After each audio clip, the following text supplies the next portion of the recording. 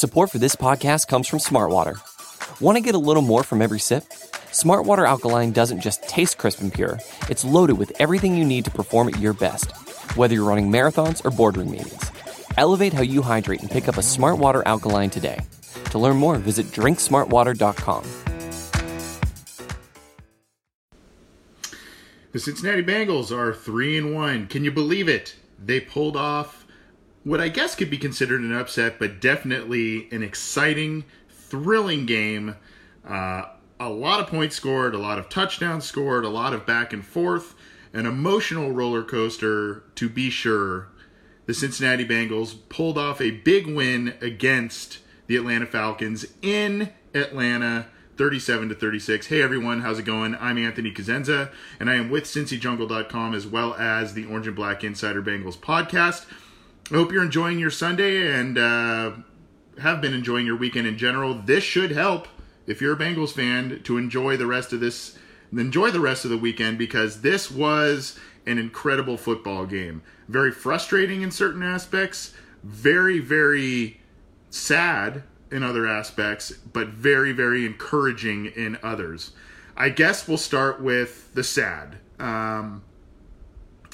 Just to get it out of the way, unfortunately, it looks like Tyler Eifert's going to be done for quite a long time, maybe the rest of this year, and may not play for the Bengals again. And I say that not because I'm hopeful of that or anything, but he's on a one-year kind of prove-it deal as it is with the club. And unfortunately, it looks like he probably, we haven't had definitive reports, but it looks like he probably either dislocated or broke his ankle. Very ugly. Carted off the field, and as you see him get carted off the field, his tears were welled up in his eyes, and you just felt bad for him. So, first and foremost, get well, Tyler Eifert, and he played great in the time he was in the game before he left early in the third quarter. Touchdown reception, 4 catches, moved the sticks a couple of times, and unfortunately on that fourth catch, a defender came right down on his ankle in a wrong way, and guy can't catch a break, unfortunately. But even with Tyler Eifert out of the lineup, and even with the Bengals seemingly shook up after seeing him get injured and being taken off the field, the team rallied, they hung with it.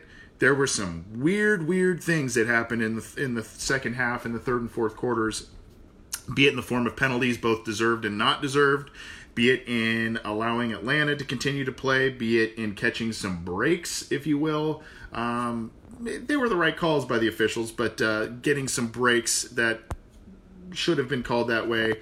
And hey, this team, whether you like it or not, they've shown resiliency. And this is the exact type of game that we saw them lose last season. Think about when they started the season last year. They started off 1-3, complete reversal, 3-1 this year.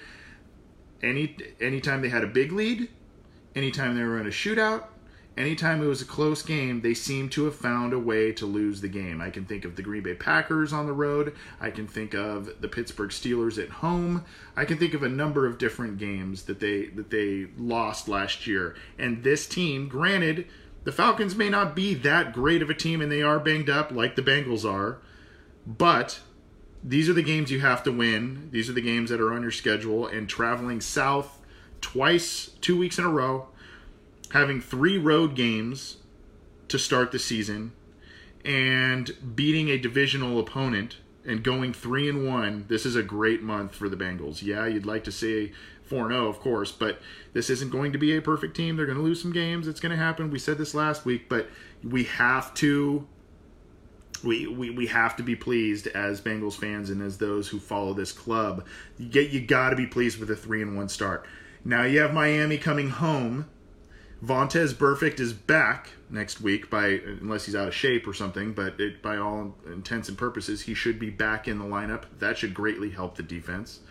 Unfortunately, it looks like Eifert will be gone, so that's going to hurt. But the good news, John Ross stepping up in a big way this week.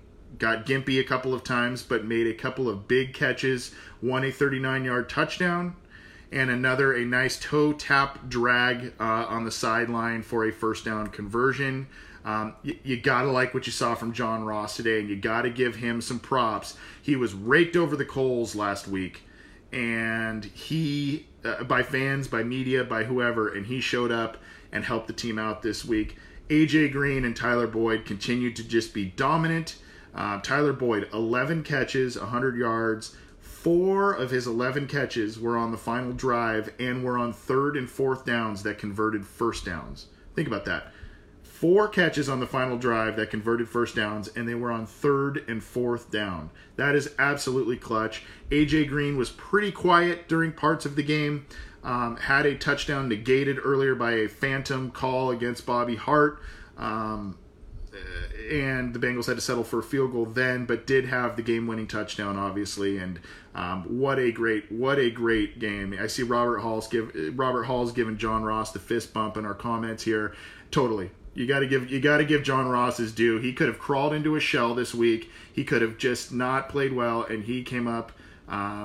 He came up big. Matthew Morgan, this is what I said, and Matthew Morgan makes a great point.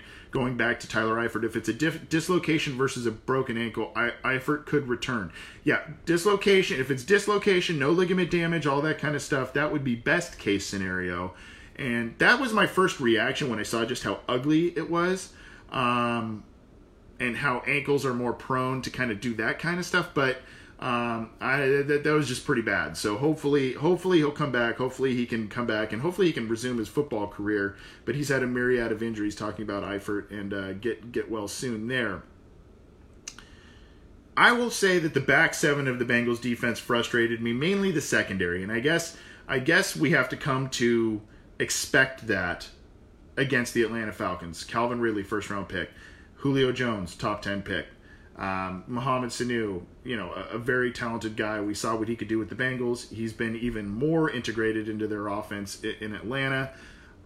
You see the matchup problems those guys provide. But William Jackson, a guy who was everybody's favorite guy this offseason, and Pro Football Focus gave him all these numbers, he was absolutely lost on Sunday. Dre Kirkpatrick led up a touchdown catch to Ridley.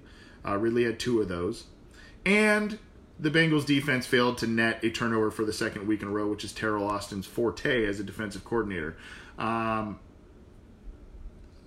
You got to like what the offense did today. You have to like, Randy Bullock converting his attempts and all that kind of stuff, and the fact that the Bengals put up 37 points. But you cannot. The Bengals defense is basically averaging about 30 points per game that they're giving up in these first 4 weeks.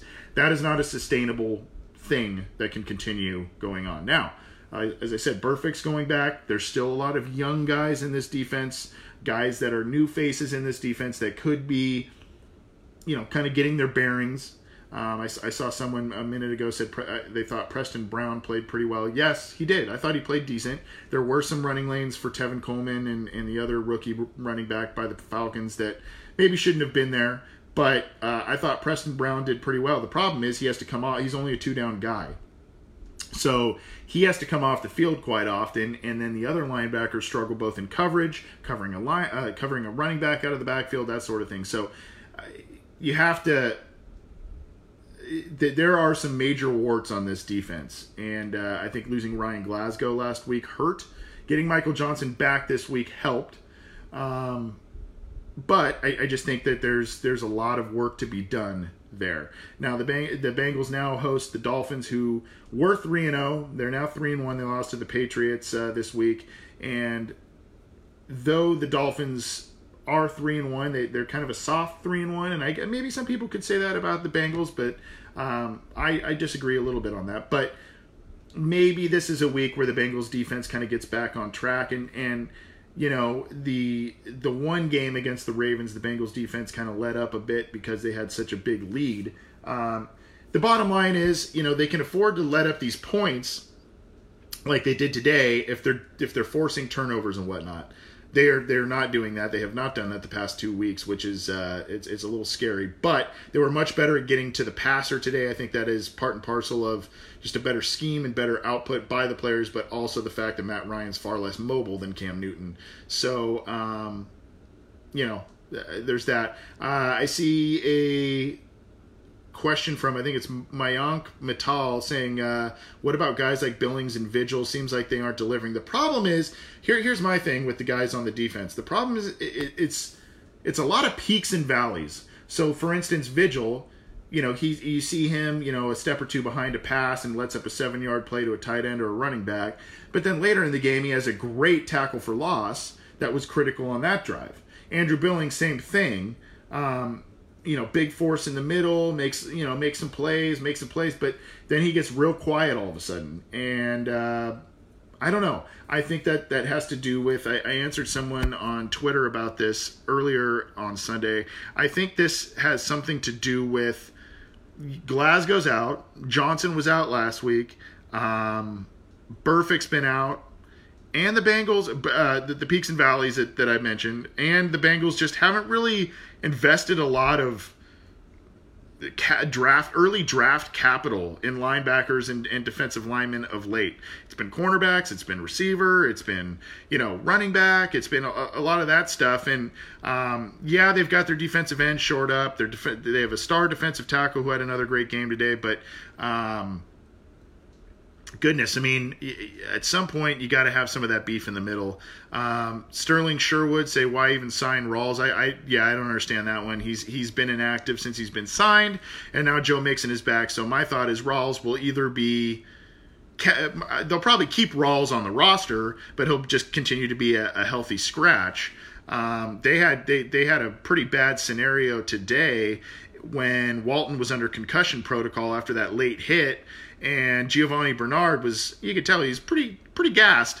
And, he was the only active running back. They'd use Erickson on a carry. So you got to give Erickson a little love on that. Christian Dillingham, this is a good question. Who do we sign at tight end? Obviously referencing now that Tyler Eifert's undoubtedly going to be out of the lineup for quite some time. I think they probably, you have Uzama, you have Croft, you have Shrek. They might get some guy who's more of an inline blocker. I don't know who. I'd have to look at and see who's out there. But I would venture to guess that they may get some guy who has H-back experience, some guy who has a little more inline blocking experience. And that's where, they didn't use Ryan Hewitt very much after he signed that big contract, but he might be a useful guy now in hindsight, now that Eifert got hurt. So gotta figure that out. I see my good buddy Mike Donahue's on here. Alex Erickson is a straight-up football player. Alex Erickson had a pretty solid day today, and he did a lot of things that you sit there and they're overlooked. He had a decent kickoff return. I think it was 35. I think he had 2 of them that were about 30 to 40 yards.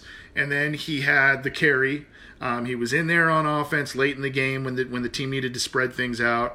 And then he also had the tackle. Yeah, he got penalized, but I think he got penalized because he had the tackle on the interception. And that's a hustle play. That's a play that gets overlooked. And he got a penalty, but he was getting a face mask himself, so it was offset. But, I got to give a little nod to Erickson. He's going to go overlooked because of what Boyd and Green and what Eifert did in the first half and what Gio did. But good point by my good buddy Mike Donahue there. I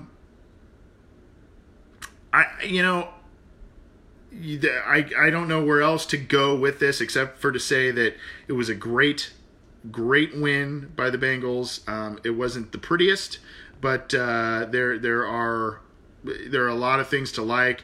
This is one thing to not like, and this is from Ryan Tom. Better tackling. My goodness, there were. I think Austin Hooper late in the game had the tight end for the Falcons had a catch that should have been stopped short. But probably by about 2 yards. And who knows, maybe the Falcons go for it, get it, and they end up scoring anyway. But it was a perfect field goal, set. The Falcons were in a deep hole. Tackle the guy, get him in front of the sticks, let him line up for a field goal and kick it, and then you don't have this, whirlwind finish type of thing potentially.